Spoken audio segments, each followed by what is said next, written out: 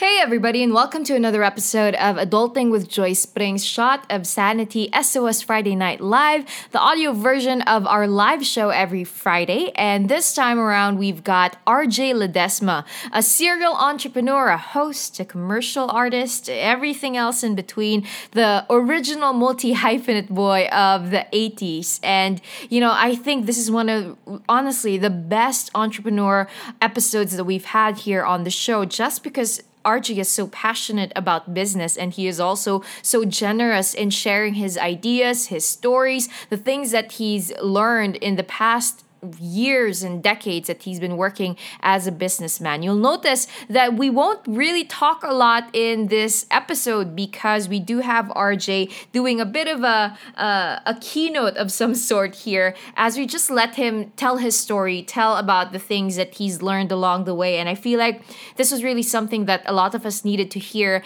in this time of crisis. So hopefully you guys enjoy this episode of Shot of Sanity. Tell us what you think by using the hashtag Adulting with Joyce Spring. And watch out for the next episode of SOS Friday Night Live that's happening on July 3. That's Friday the next. And we've got the amazing woman in action, Gretchen Hott, to talk about leaving a positive mark on the internet. But in the meantime, please do enjoy this 1 hour worth of wisdom from the one and only RJ Ledesma.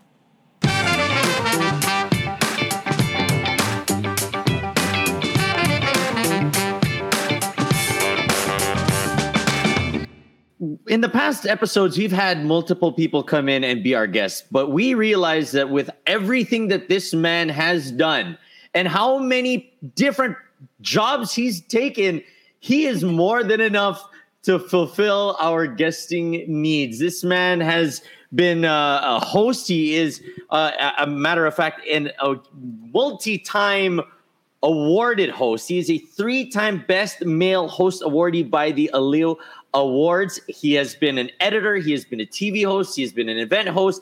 And now he is the president of his family's real estate company and the honorary vice consul of Monaco to the Philippines. Of course, he is the first Asian to deliver the graduation speech at MIT, where he received the Masters of Science in Real Estate Development. Ladies and gentlemen, let us welcome into SOS, Adulting with Joyce Spring, the one and only RJ Ledesma. I call Aaron's dad by his first name. I don't call his dad Tito. I don't call his dad you Tito. don't. I don't call his dad Tito. I call his dad Tony, like his dad's name. So ibig sabihin, my goodness, that is the generation gap. Let me step back. But no, actually, the first thing that I really want to talk about is so it puts everything into context. Really, is okay. The first question over here kay Says the Lord, anong magandang pag-investahan nowadays? And I know that I sat down a long time with Joyce in one of the conferences which we had, and I talked about what are the good investments nowadays. And one of the things which you can really invest in, it's not so much in terms of money, but really it's in terms of it's in terms of a mindset. And I really call it's an investment. That's why the topic here is entrepreneurial mindset. What I would really like people to invest in is how to think like an entrepreneur. Now, I've had a chance, both of you, Aaron and Joyce, because my type of hosting is that I speak to entrepreneurs. I know that Joyce has done Go Negosyo hosting, but I do mentoring for Go Negosyo. I've actually learned a lot. I've spoken to people like Dennis Uy of Udena, to people like Injap C of Double Dragon. And there's often a common denominator. The one thing I've noticed about these people who are very, very good entrepreneurs is that it's a way that they look at life. And I call that oftentimes an entrepreneurial mindset, meaning when they look at things, they don't see the world the same way that we look at the world. They look at the world constantly with sort of like new opportunities, new values, new businesses. I mean, that's how they're always looking at the world. Let's say you went to a Colgate factory and you weren't wearing your glasses, right? Or you went to China per se and you forgot your glasses at home. You cannot appreciate things with clarity, not the sights, not the factories, because you can see things clearly. All of a sudden, you wear your pair of glasses, and now things come to you with a sharpness and with a clarity, so you see everything very nicely. It's the same thing also for entrepreneurs. If a crisis like this began, and there was a big, like right now there's a crisis, and they were looking at it with their regular eyes, they will be stressed. They will be anxious. They're full of angst because they don't know what to do. What do entrepreneurs do? All of a sudden, they wear this entrepreneurial lens, and they're not looking at these things as points to be stressed about. They're always saying, what's the opportunity there? What can I do over here? What's new over here? And it's always that exercise of wearing that entrepreneurial lens wherever you go. That's really, really key for many of us to become entrepreneurs. That's the first thing, no? I always tell people that you must look at the world always with an opportunity. Yeah. When this crisis happened, I don't know about you guys, I freaked out. I think that's the first reaction of anybody. The first day of the lockdown was very scary. I felt very helpless. And at that time I was helpless. I wasn't wearing my entrepreneurial lens. But all of a sudden, when you start wearing it, you start seeing the world in a different way. You don't see any more things like social distancing. You don't start seeing things like lockdown as things which are barriers to doing business, but rather pain points on your journey towards doing business. So that's the first thing that I really want to put out. And the thing is, I'm a serial entrepreneur. I run several businesses. Now, first of all, I run Mercato Central. Anybody know Mercato Central? Please raise your hand. I love it. Yes. If you know Mercato, please raise your hands over there in your comment box. I also run a business. It's called Enter PH. It's a consultancy firm that helps foreign businesses set up shop here in the Philippines. So there are many businesses that want to set up shop over here, but they have a hard time. And then the third one is a business called called Easy Franchise. It's a digital platform that connects franchise owners. Let's say you own Potato Corner or Tokyo Tempura or a water refilling franchise or a convenience store. Those are franchisors. I connect them online digitally with franchisees. So I'm what you call a serial entrepreneur. I'm always somebody looking for opportunities. But people ask me, what is your entrepreneurial philosophy? How do you look for these type of things? How do you create them? The first thing you need to realize is that thinking like an entrepreneur is like a muscle. It's like muscle memory. You've got to keep on doing it because sometimes you won't get it the first time around. Being an entrepreneur is that it's something that you need to exercise very, very regularly. And you need to accept at the very, very start that you are going to fail. You will fail at it. But the thing is, you have to realize that failure is an investment in the learning that you make as an entrepreneur. If you do startups, it's what you call doing your beta test, right? That's why when you do apps, but they call it beta testing. What's beta testing? What beta testing just means is that, you're testing the app, then you iterate based on whether it works or not, because sometimes you won't get it right the first time around. So the first thing I realized is this one, that especially here in the Philippines, there's a sort of crab mentality. They want you to think that if you failed, dapat personalan mo yan, diba? You have to really feel bad about feeling about things. But you see, as an entrepreneur, you become a bit more thick-skinned. Your failure, there's failure in life and there's failure in business. You fail in business, doesn't mean you fail in life. And even when you fail in life, it doesn't mean that's a permanent failure. It's all just a journey. And you just accept, okay, na-fail ka dito. You go, you can cry a bit, you fail fast, you fail forward, and you move again. But the more important thing is that you learn from these failures. I've closed down 15 markets already. Mercato's 10 years old this year. I've closed down 15 markets. I've kept 1 to 2 alive. But from what I learned from what I closed, that made my current businesses even stronger. My business partner, Joe Magsaysay, Joe Mag of Potato Corner, really great story. When they started to run Potato Corner, they went up to about 2,000 or 120 branches in about after the Asian economic crisis. Up to the Asian economic crisis in 1998. Joyce was probably wearing her diapers at that time, but me, I was working already at that time.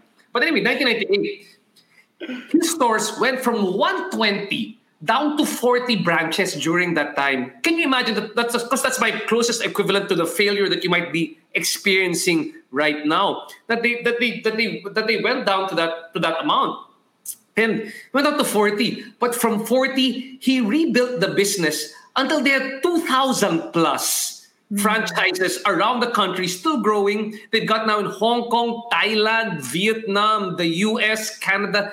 In any major country, you will find the Potato Corner. But the thing is, he had to fail to realize that one. Because there are lessons there. You know what? That sort of resilience that you're gaining right now from this crisis, my God, if you can survive this crisis, you get resilient, whether or not your business survives, but you understand how much more resilient you get as an entrepreneur and you move forward from that one. That's a lot. That's a lot to learn from. That's a great investment in learning that you're making right now.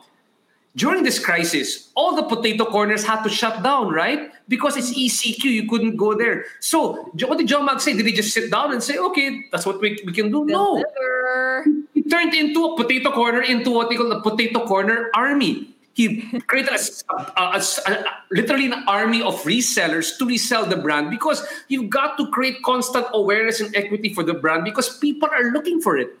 And that sort of resilience which you develop can only come from you doing the business again and again and saying, it's okay to be scared.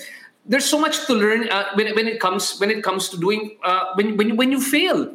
And that's one of the big things. The interesting thing about entrepreneurs, when you look at the crisis, so number one, diba, for them, it's an entrepreneurial mindset. Number two, failure is an investment. And number three, they relish the challenge. The opportunity is often found in the challenge.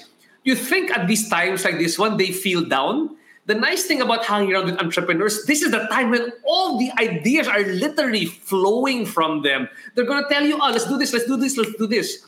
And you realize that during these times, sometimes the best business models emerge out of this crisis. Tell you what, in the Philippines, do you know when our call center market grew the fastest? What years? It grew the fastest from 2008 to 2010. Why? During that time was the US economic crisis. Many businesses had to close down at that time in the US or had to do cost savings. So what did they say in the States? They said in the States that because we have to do cost savings, we've got to find another country where they can do the same type of work at a fraction of a cost that they could do them in the States, but the same quality. They had to outsource non-essential business services, maybe like accounting, like answering the phone. Guess which country they went to? Here. Philippines. So we grew the fastest from 2008 to 2010. So you have to realize that sometimes in crisis, there's an opportunity which emerges. And sometimes these opportunities which emerge from the crisis can be long-term business models. Because some people, if you think about it, but they do what they call opportunistic business models. I don't put any value judgment to what I call opportunistic business models. Meaning, sa panahon na ganito, magbebenta ng Facebook, kikita sa arbitrage, ibig sabihin kikita sa diferensya ng presyo. But it's also a very risky business for people who don't do it properly. People get arrested because they're not doing it properly. But then the thing is, there are other businesses which are emerging right now which are longer term. Meaning these are businesses which will sustain not just during this crisis, but after this crisis at the same time. I love what Josel Sarabia said, failure is an opportunity to begin this time more intelligently. Remember what Steve Jobs said, you always have to have that beginner's mindset. The scarier part about this, that's why it's nice to talk to startup companies now, because startup companies always have this beginner's mindset. This has been the great equalizer, guys. Everybody lost money. Big company, small company, you might all have had loans. You might have bought several hotels or started a new company. Ang dami mong utang ngayon, di ba? You've had to pivot the businesses. But the thing is, we're all in the same boat. So what do you do when you're on the same boat? Do you still think like somebody who's corporate and just put up this you lament the fact that, it took me 20 years to build this business? Or do you just say, okay, I did it before, I can do it again, right? That's the sort of like what I call the beginner's mentality, which they need to have to resume again starting the business, because this is like relish the opportunity. We're all again in the same boat. Baka may nagkamali ka dyan sa start, diba? I just realized right now, the blessing in disguise, I was starting off some businesses.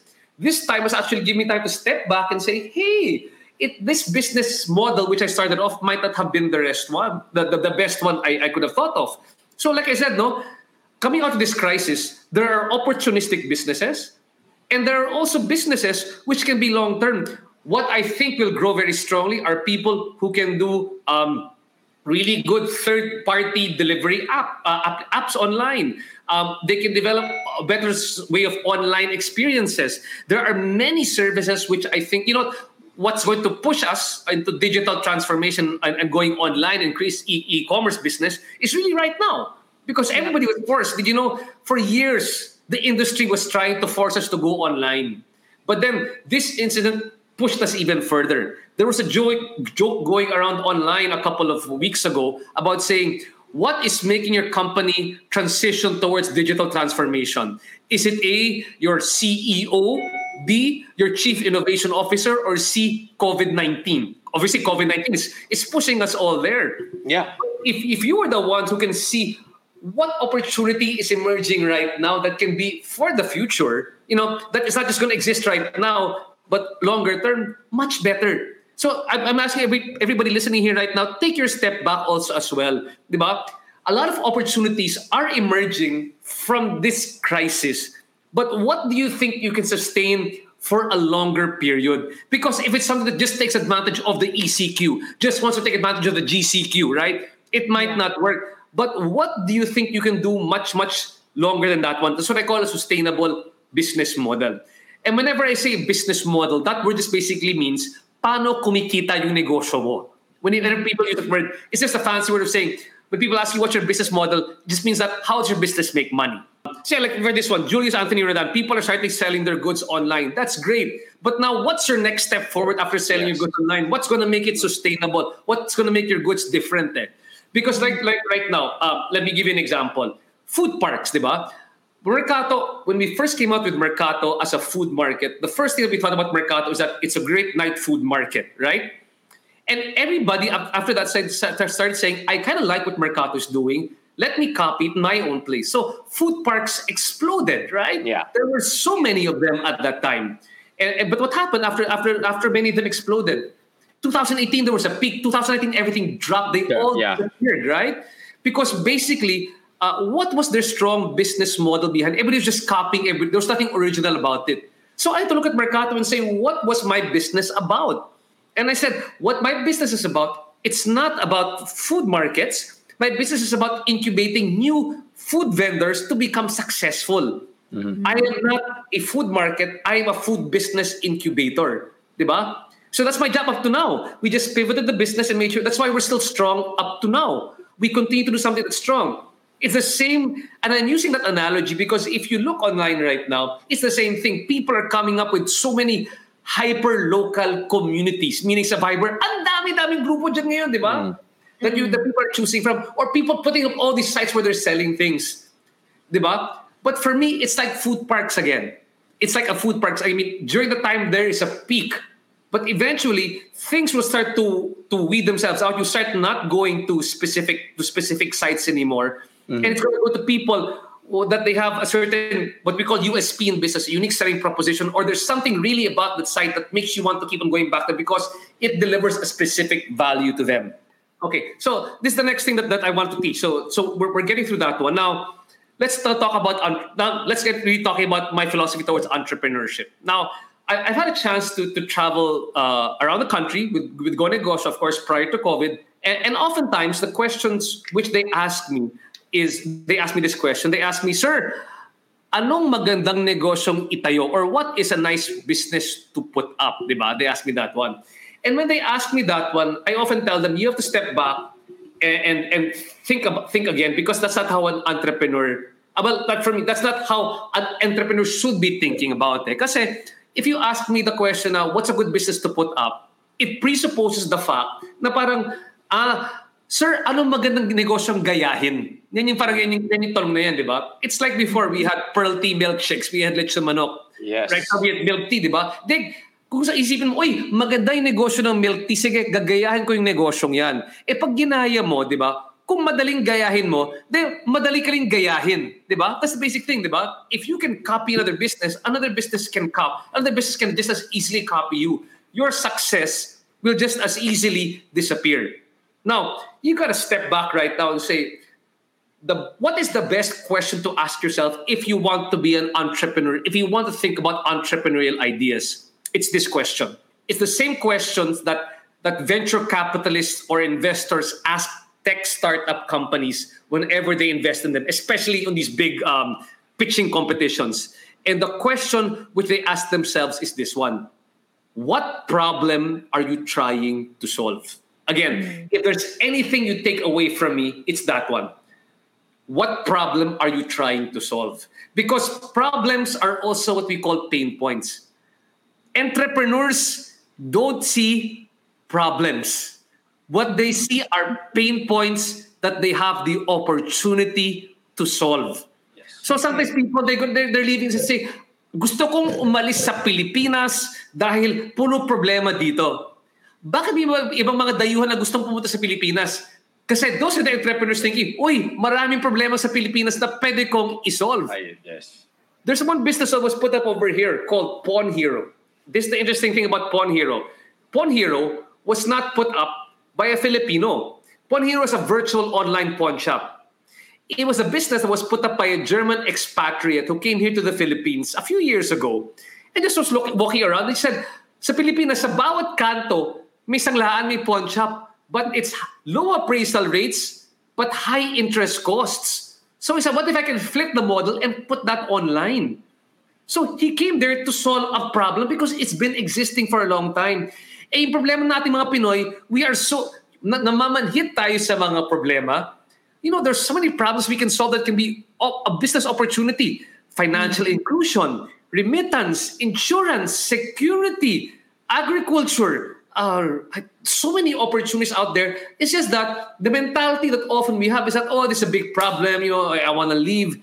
The other way to think about, oh, it's a problem. How can I solve it? Because if pain points are things that you can solve, I just call it irritations, diba? Irritation is your key towards inspiration, diba? If you, Aaron, are irritated by something, if you, Joyce, are irritated by something, and I'm also irritated by it, but I can solve that irritation. If I can solve the irritation, dyan ako kikita ng pera. Diba? Mm-hmm. So that's how you look at it. Pain points are just opportunities for you to solve a problem. And that's how I want people to start thinking about, how I want people to start thinking about when the pain points right now, especially during this crisis. That's all I've had. I don't know about you, but my head's been spinning throughout this crisis. And I've been hosting for Go Negosyo Online, Easy Franchise. We've got a Facebook Live page. I've been doing for Bounce Back because it gives me a chance to talk to so many people. The more people I listen to, the more people I talk to, the more problems I'm able to unearth. But more than that one, the more solutions I'm able to come up with because you get the bigger picture. And the more that you see these pictures and put them together, then you realize, these are things that I can solve. Right? These are things I can put together. Like for you, Joyce and Aaron, your unique opportunity is that you guys are doing this show. And you get to talk to so many people. So you get to see also what I call the asymmetries.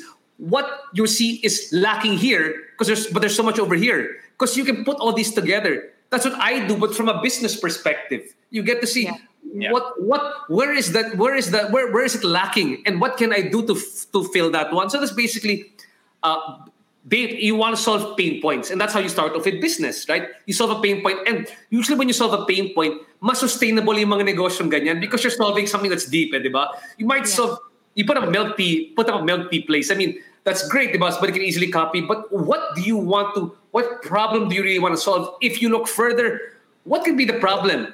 Maybe there's something in the packaging that you can solve. Diba? Maybe there's something in the ingredients that you can solve. Maybe there's a way that it's distributed that it can solve, right? I'd rather be the person distributing to the milk tea suppliers than the person running a milk tea store, diba? Because that's an irritation that you might want to solve, diba? For example, what is one of our biggest irritations prior to this crisis? One of the biggest irritations for all of us is traffic, right? Traffic is a big irritation for us. So how do people solve the traffic problem? One was through directional apps like Waze or Google, right?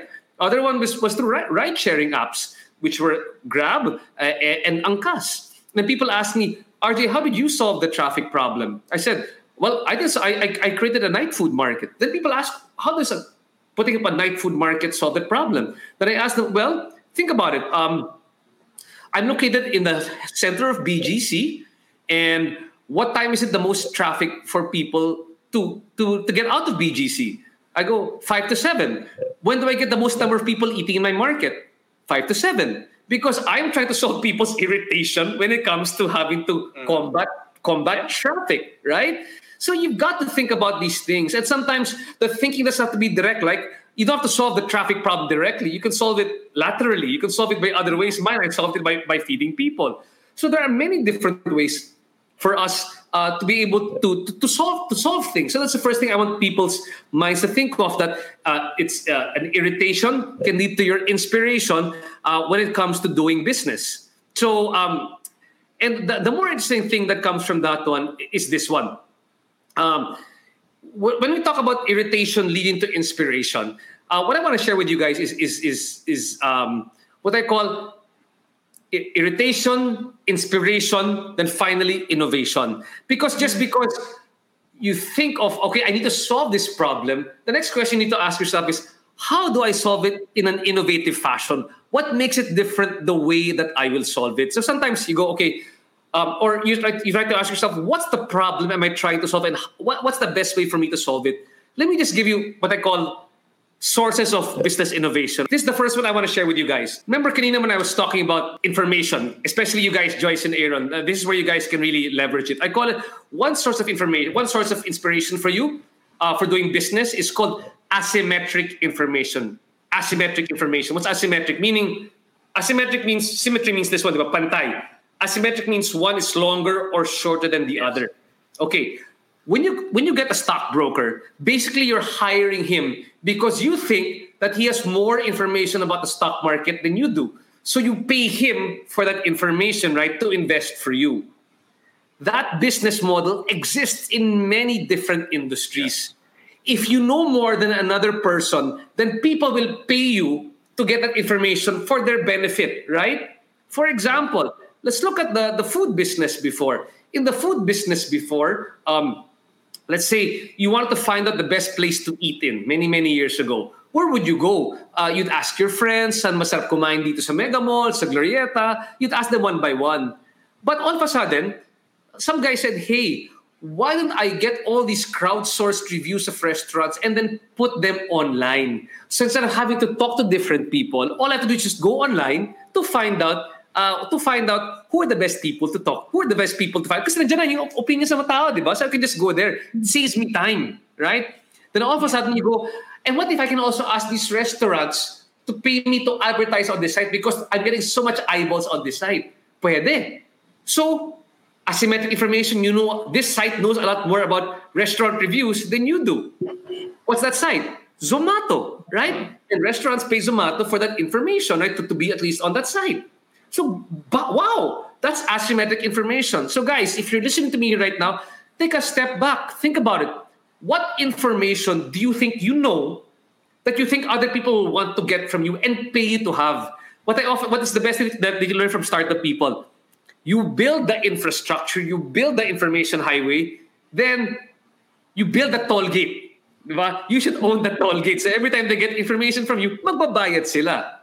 So that's one source na. And that's using right now digital technology to appreciate it. Here's another one naman.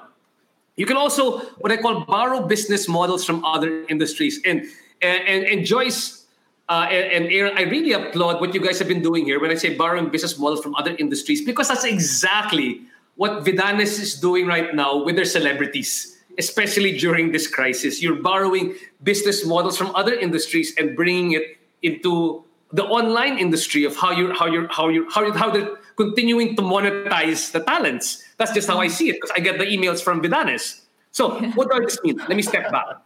Okay, for example, do you guys have the app Eatigo? You like Eatigo? Eatigo, you go to a restaurant, once you reserve, you can get up to 50% off on your food and drinks. Now, contrast that to, di ba noon, people would buy coupons to get discount. Di ba nakakatawa? Isipin mo ngayon, magbabayad ka para maka-discount ka. Di ba? Now, for me, it sounds ludicrous, di ba? Why would you do that when you've got an app like Eatigo that all you have to do is just show the app and it gives you a discount? You don't even have to pay any money out to get that discount, right?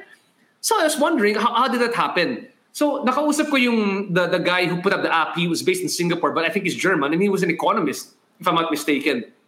And when I was talking to him, he was telling me like, sabi ko, how do you think of this app? And he said, oh, RJ, I wasn't looking at the restaurant industry when I put up that app.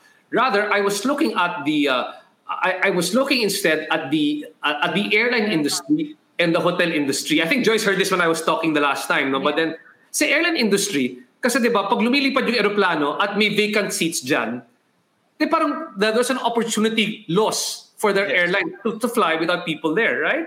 Or in a hotel, if there's a vacant room at night, right, then it's also an opportunity cost for them. Mm-hmm. So instead of having that vacant room or that vacant seat, the airline industry, the airlines or the hotel choose to sell it to a discount site, and then hati na lang sila sa bayad. Diba? At least it's full. Let's contrast it to restaurants. Hindi ba sa restaurant, kunyari, it's 2 p.m., 3 p.m. in the afternoon, walang taong kumakain dyan. Di parang opportunity cost din sa mga restaurant yung mga yan if the seats are not filled. So instead of leaving the seats not filled, why don't we just sell it to a discount site to sell those empty times and hati kayo sa bayad? And that's Itigo. So they borrow business models from other industries and bring it into their own. So mag-isip-isip na kayo. Kung nakikinig kayo dito ngayon, let's say for example, if you were fired from a job here tonight or you left your job, don't worry. Any information that you got in the past, magagamit rin ninyo ngayon. Like, okay, Hazel Joy Meneses, I recently spoke to Women in Travel Manila, right? And you can't reopen travel here right now. There are many ways to rethink your business. Number one is, think of it this way. In the travel business, you can say, for a future experience, like let's take the same example of Itigo. You can sell coupons right now. You can sell coupons right now for discount for future trips, maybe 1 to 2 years down the road. But at a heavy discount. But it creates cash flow for you right now. You can curate the whole experience here for them right now if they book at this period of time. And the closer that everything starts opening, as the economy opens up more and more and more, then you keep on making the offer less and less and less. The discounts, you make it, in other words, kung noon, 50% discount, 40%, 30%, 20% until the economy is fully open. Diba? The other ones that people are doing right now are what they call virtual tours of specific areas. So it's like you're doing something meaningful and relevant, but you're having people tour in other areas that are nice, that are like in Batanes or other areas. You get to visit them online, virtual tours, and you get to give some money to the people the local tour guides there.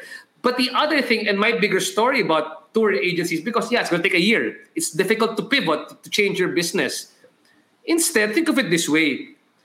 You've got the structure over there already, right? You've got the structure for a touring agency. So, you can retweak the tools for another industry. Diba? It might not, right now for tourism, it might not work. But there are other industries who could use the same business infrastructure that you have. May tao ka naman, may taga-market ka naman, may taga-tao ka naman dyan. Pwede ba sila sa insurance? Pwede ba sila sa real estate? Pwede ba sila sa online selling or sa ibang industriya? Baka pwede kayo mag-pivot sa ganyan eh. That's how I'm thinking of this business right now. Because right now, kumbaga, we can't choose, but we got to pivot our business. We can't stick to one thing lang, di ba? And that's what I was trying to point out to other people here as well. So that's one way I'm looking at at doing the travel industry. Now the next one, I call it bricks versus clicks coverage. What do I mean by bricks versus clicks coverage? That nowadays, especially during this crisis, you might want to think that instead of putting up your business kaagad, is that instead of doing a bricks business, meaning physical business, think about going straight to clicks, meaning an online business. What's an example of that one? Like the pawn shop I was talking about, right? For the pawn shop, if you put up a physical pawn shop, may overhead ka na sa tao. May overhead ka pa sa renta. Di ba? May overhead ka na sa mga ganyan. And then, after that one, yung mga magiging kliyente mo lang, yung malalapit sa inyo. And then, sino ang kalaban mo? Yung pinakamalapit na pawn shop sa inyo. If you flip the model and you make it clicks where people go online to you first, right? When they go online to you first, you don't have to worry about overhead rent. You don't have to worry about you don't have to pay for rental and space. But you can go online, and technically your clients are anybody who's also online as well, diba? So it's another way of thinking of business. It's an online, and it works well with my next step, which is called digital first thinking. Many people still think very physically when securing clients, like for real estate, they do flyering to people. They send flyers to people. But guys, especially all the zillennials and millennials listening to me right now, there are businesses purely formed online where you don't even have to have a physical presence to meet your clients. You use digital tools, search engine optimization, you use Google Analytics, you use Facebook Boost posting that's filtered, you use Instagram, you use content marketing to get to your clients. For me, that's digital first thinking when you put up a business. Like, there's one book, I'm working with this guy right now called Filipino Homes. And I like Filipino Homes because it's the largest real estate marketing company in the Philippines. If you haven't heard of it, that's perfectly fine by them. But they're the biggest real estate marketing in Visayas and Mindanao. During this ECQ, believe it or not, they closed more than 3 billion in residential sales from March, April, May. And most of their clients were all OFWs. And what they just said was that you can digitize all the processes. So nothing stops, meaning that when you onboard people, they can watch videos to train, they can watch videos to visit sites, and you can close deals online. But more importantly, they looked for clients online. They didn't rely on connections which they had, that they know somebody personally, but they built a strong online presence where they utilized all the tools that they had for digital technology to get to them. Same like my business, Enter PH. It was a business where I had to get foreign clients to invest here in the Philippines to bring their small BPOs or businesses to the Philippines. I never met any of those clients myself. We used digital first thinking to get to those clients. We used content marketing, targeted marketing, all these things to bring people to you. So you guys can do that as well. The thing is, you just have to be very strategic in being able to secure this information. It's a trial and error thing to learn how to use those technologies. I mean, you've got your YouTube out there, you've got all these different things. So think about, guys, right now, what business do you have that you think you're very savvy when it comes to using not just the internet. So tama na yung di ba? I-monetize, wag na puro sosyalan sa TikTok, sa Facebook. You can monetize these things. If you know how, you can properly monetize these things. And I'm not just talking about social media per se, but it's how to use social media and how to use it strategically, knowing how it generates, how it can generate income for you. But again, you're solving a problem. See, identify mo na a good problem, di ba? Solve a good problem, and then if you want, you use digital first thinking to see how you can solve that problem properly. You get what I mean? Mm-hmm. So don't just market per se. If there's nothing unique that you're doing online and you're selling it, eventually you're going to lose out, di ba? Just like all these hyper-local sites selling online right now, eventually it might disappear. But if you've got a strong business model, a strong system in place, then it stays. Next one is what I call market driving versus market switching. So getting out to market driving versus a market switching strategy. Okay, let's think of the world as being two companies, Company A and Company B. Company A holds 50% market share, Company B holds 50% market share. Where should I get, if I was Company A, where will I get more market share? How do I get more market share? By getting from Company B, right? Because if 50%, 50%, you want to grab the market share from here. Yes. But the thing is, that's if you think that, like in economics, that the pie is only this big, hindi na lumalaki yung pie ninyo. That's called market switching. You want to get people from your other competitors to join you. Yes. What if I thought that way for Mercato Central? What if I thought the only way for me to grow my market was to get people who were working in other food bazaars or other food markets and then come over to me? It might be difficult to get them to switch because there's a high level of friction costs. Yeah. But what if I created my own vendors? What if I educated vendors? What if I made people who were home-based vendors, I trained them to become professional vendors? That's what I did. That's called a market driving strategy. You grow the market. You don't think that the market is limited. You create new clients for yourself. So I made a Mercato Academy. So we train people on how to become food entrepreneurs. And also, so I do online delivery. If you are a small food vendor and you're trying to expand your reach, basically what does it do, diba? You have a USP, a unique selling proposition. For my market, for Mercato Central, it's a market driving strategy. Like I said, I create more vendors. I help small food entrepreneurs grow. What's my difference between, I have an online site for food delivery. What's my difference between a Food Panda and a Grab? Food Panda and Grab only take care of restaurants. The people on my site are small home-based food entrepreneurs whom you can't find over there, whom we help become vendors. See, that way you're growing the market instead of getting people to switch over to you from another side. And that's what I'm talking about when I talk about market driving versus market switching strategy. Question, RJ. Usually, kasi diba pag OFWs, they would also invest in real estate. And I think one of our questions... Yeah, I just saw the comment too as well. Yeah. Is real estate always a good investment? Okay. I'll tell you when real estate is a good investment. Let me explain to you. in the Philippines, we have a housing back. I'll wear my other hat. So I'm a board governor of the Subdivision Housing Developers Association, and like I said, my master's is in real estate development from MIT, and I work for Filipino Homes, right? So I work with Filipino Homes as their partner in Luzon. The Philippines has depending if you talk to, a 5.7 million housing backlog, meaning that there's so many houses people have to occupy over here. Again, for me, if you invest in real estate, this is my personal take, is that you invest in first home real estate in a house that you will live in. That's me. And basically right now, the sweetest spot that they're selling about is between 3 to 5 million pesos, or from between 1.5 to about 5 million pesos. Those are the fastest moving homes that Filipino Homes is selling. But I tell you, that's the best spot for me to be. If you're going to real estate, there's no bubble. The only bubble occurs if you're buying real estate in places where there's nobody occupying it. Like you buy a condo just because you want to rent it out, but there's nobody actually living there. That's your watch out there. That's when a bubble is created, but there's no actual demand for a place. You're buying because you're expecting to rent it out, but there's nobody there. The best things to buy are always first home investments. That's for me. And if you have additional money aside from that one, put it in other interest-bearing instruments. Put them up business, especially now in the Philippines. If you want to help our economy after this crisis, put up a business to run.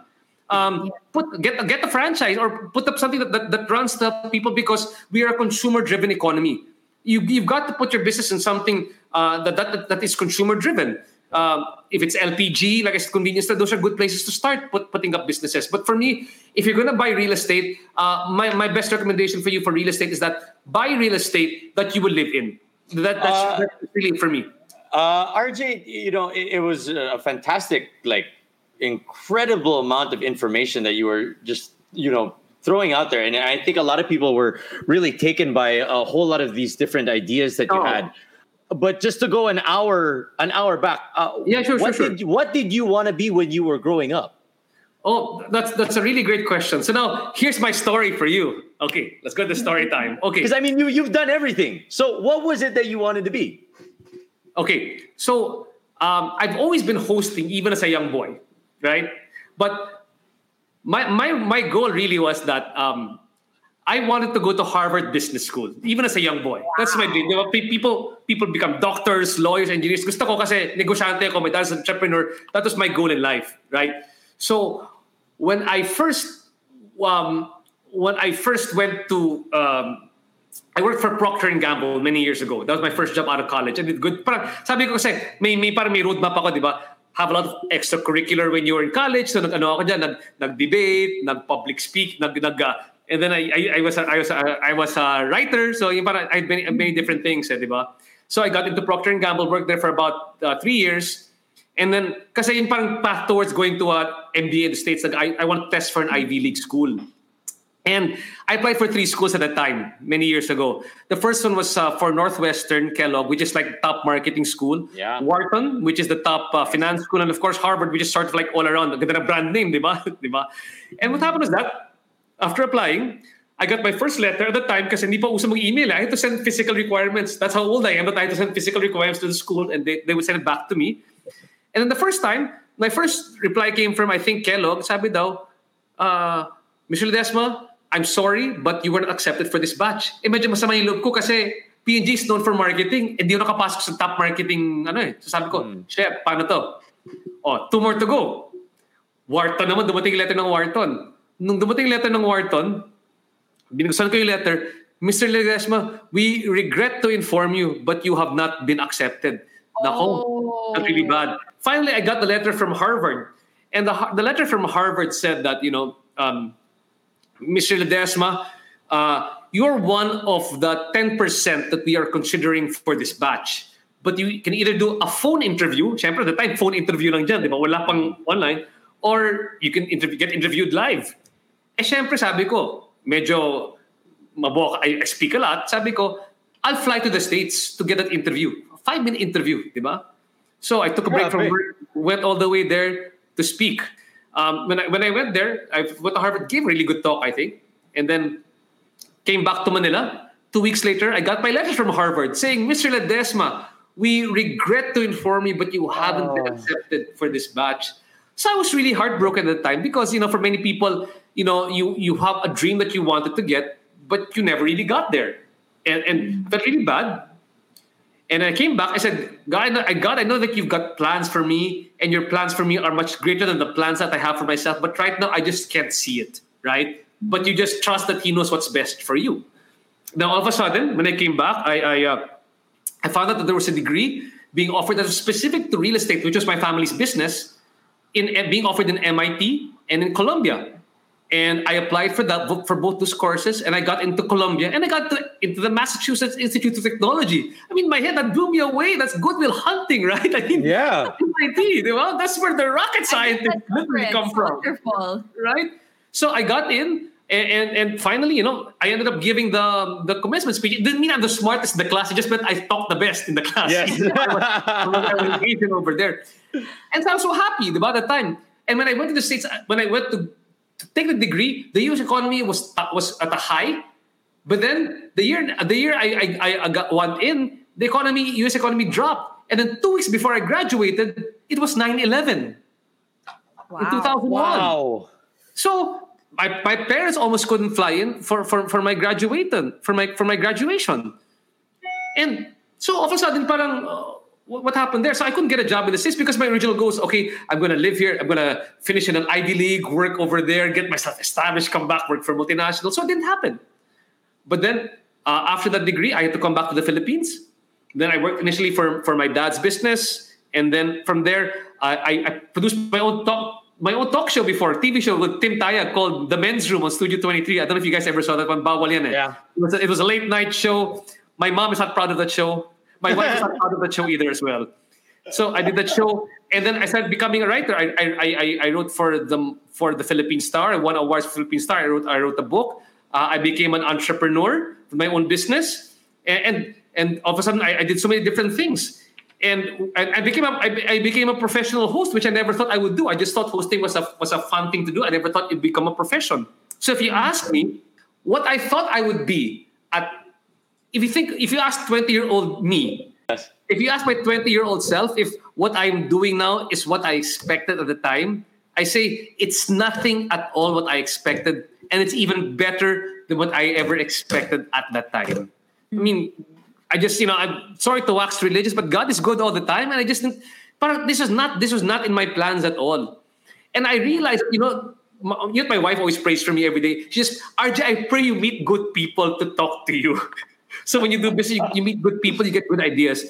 And that's what's so almost parang, it's not fate, but parang him putting together na, okay, I'm going to move you here because you're going to learn something from here, and you're going to be able to use it here. And you're going to learn something from here, and you're going to use it over here. Yeah. I think it's really cool. The one thing that we can, just to tie it all together from where we started to where we are right now. You guys heard about a good hour's worth of amazing success and learnings that RJ has had over the entire span of his life. But if you really look at it to where it really all began, it began where he didn't quit from the failures that started what could have been the end of his career, eventually became the start of what he is right now. So if you guys are going through any failures, if right now you are looking at this and you are feeling down and you are feeling like you are in a rut, or you don't think that you can get out of from where you are right now because of one, the systematic problems that we're having, or two, the COVID situation, or three, other things that are outside of your power. As you can see with RJ, he faced all three of those, and yet he is here right now telling us what he has learned because of it, and he is a better person because of that. So RJ, thank you so much. Yeah. I just want to say for something. doing that. I've got more stuff. If you want to do part 2, that's fine. I know there's a time, but you have to end somewhere. But this is the more important thing. I'm not telling any of you that I'm actually going to survive this crisis. My current business is going to survive this business. Mercato has to evolve as well, right? Mm-hmm. We went from a night food market to a food incubator. We're online. I'm not saying that that's the best business model, but that's an entrepreneur. You're like a shark who's constantly moving. But the more important thing that I want to put in their head is this one, diba? This story really stuck with me, and it really resonated with me when somebody said, he found this. I saw this on Facebook, a post. This guy just closed down 4 restaurants, and But he was furiously writing down new ideas for other business plans. And somebody said to him, "Wow, aren't you feeling down that you just closed down 4 restaurants and here you are planning for something new?" He said, "It's okay to run out of money, but it's not okay to run out of ideas." And that's what entrepreneur is all about. It's that when you develop that entrepreneurial resilience, that sort of mentality, then you practice it. That's all I've been doing, guys, for this crisis. All I've been doing is in my head. If you hear the word pivot, that just means you're taking a different angle for the business, a new business model. That's all I've been doing, thinking of new ways to run things, innovative ways, lateral ways of thinking. Because you know what? As long as you think hard, as long as for me, you just have to keep going around. Ideas will pop up. God is good. He will not leave you there. But you've got to sisikap ka rin, di ba? You've got to find different ways. If you're stuck in that, it's because what you might think, because you're thinking this way, this is the only way out. But you have to keep on seeing more that there's so many ways that you can get out of this situation. And that's really it as an entrepreneur. That's really what I wanted to share with all of you. RJ, you have given us so much to think about. So many people on the comment section already saying that they want to start their own businesses already and to look at it in a more sustainable way because of everything that they've heard here. And I just wanted to, again, say what your story tells, like what Aaron mentioned earlier. Rejection is redirection. And at the end of the day, kung ano man yung circumstances or situations that you guys are currently in, it's always about resilience. It's always about innovation and grittiness. Saying that, telling yourself that even though the world or life tells you no, you just go, okay, no for this one, but that doesn't mean it's no for everything else. So where do I go next? And then create your own market and do all of this. I'll tell you, I'll make a nice cuento. Sorry, give me some time. Anyway, this is not a show where, we have to end right in time, no? So I'll tell you something on rejection is redirection. Mm-hmm. I've given talks to insurance companies, right? And insurance companies, they call the $1 million round table person. That means that person with $50 million worth of policies. I'm sure Joyce or Aaron, you guys have hosted for insurance companies. Yes. Mm-hmm. And I've spoken in almost given similar talks like this and moderated for them at the same time. And that's the most interesting thing. When there's that $1 million roundtable person, I go, my God, this guy must be brilliant. He's got magic words coming out of his mouth to convince the person to buy from him a $1 million policy. Because that's how much it's worth, diba? It's a $50 million to buy a policy from him, to become $1 million round table person. That means that you've sold 50 million pesos worth of policies, and they give you like free stuff. You can travel around the world, diba? Like in Monaco, Switzerland. And I wanted to ask, I was so curious. I went up to one of them and asked him, you must have some magic set of words so that when you talk to people, nobody says no to you anymore at this rate. And this is what he told me. In fact, he goes, RJ, up to now, people still say no to me. But this is one thing I realized, you know what?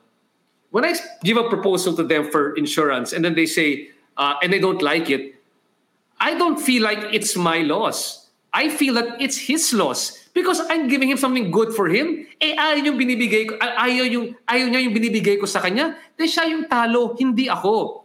But I learned something from him. I learned how not to get rejected the next time. Because in his head, he's just building that database of, okay, if somebody says this one, this is what I say. If somebody does this one, that's what I say. And that's basically what it's like. Failure, again, is a mindset. If somebody rejects you the first time around, it doesn't mean that you get rejected. It means that you're also learning as well as to, okay, this is what I do the next time. And that's why rejection is redirection. Parang Thomas Edison lang yan. He had to figure out the wrong ways to make the light bulb for him. Exactly. Find out how to make it the right way. Exactly. RJ, Sure. ang dami naming natutunan sa'yo, and more than anything, we're inspired and encouraged to really face this situation that we're all in right now with a certain level of resilience that we've heard from your stories, your personal story, and the stories that you've shared of others. But I have one question that I think a lot of people can relate to right now. If you grew up not having entrepreneurial mindset, what should you do for you to move on for the rest of your life, really putting on those goggles and putting on a fresh set of eyes and looking at the world from an entrepreneur's perspective kung hindi ka dun nasanay? What can you do? Like I said, it's muscle. Like for me, it becomes muscle memory after some time. My dad was an entrepreneur. I learned right and wrong things from him being an entrepreneur. I became an entrepreneur myself, and I have businesses which failed and which did good. But the thing is, this sort of philosophy which I gained, came over the time of doing the business again and again and again. And how did I learn? Number one, I had good mentors. You have to surround yourself with good mentors. There are people who didn't start off as being entrepreneurs, but they had mentors. And number two, I mean, guys, you're not lucky for anything. I mean, when we began entrepreneurship, who did we have the chance to talk to? Now you've got YouTube, you've got podcasts, you've got all these people talking about entrepreneurships, you've got all these apps that are more available for you. So parang for me, you can easily help yourself now to become an entrepreneur. But in the end, it's really that mindset that you put behind it. That you say, sige, let me try it out, diba? Let me try it out. Like, people say, I don't want to do sales. It's beneath me. You learn so much from doing sales. I think it's a great profession that you do things now. I mean, you earn money from writing. I did writing for many years, but that's where I learned the most from. People go, why do you host so often? My wife was wondering, why do you talk so much during the ECQ? Who are you talking to? Well, guess what? All this talking got me a lot more jobs during the ECQ. People have been hiring me to talk and to moderate discussions. So I mean, everything is, but you gotta really put yourself out there, and it's a lot of hustle. Diba? Entrepreneurship is equivalent to hustle, and that hustling begins with hustling can be you're out there learning, whether education online or education from people. That's what you do. I mean, that's just our life, and the sacrifice that you make over there is that, I mean, I don't have much free time on my hands. I mean, it's really me, my family, work, and then I don't play much games, and then I guess my prayer life. I mean that's really it right now. One more piece of advice. Just one more thing. I got this from the chief operating officer of Phoenix LPG. I spoke to him on my show EC Franchise Live, and he told me about business, and it really floored me because this talks really about resilience. And he said to me, RJ, I was trying to run my business, Mercato. You're fixing it up, so many problems during the ECQ. Sabi niya, you got to try to open up your business during the ECQ. Bakit? Because kung nagsara ka lang ng tindahan bago mag-ECQ at bubuksan mo yung tindahan pagkatapos ng ECQ, iba na yung mundo.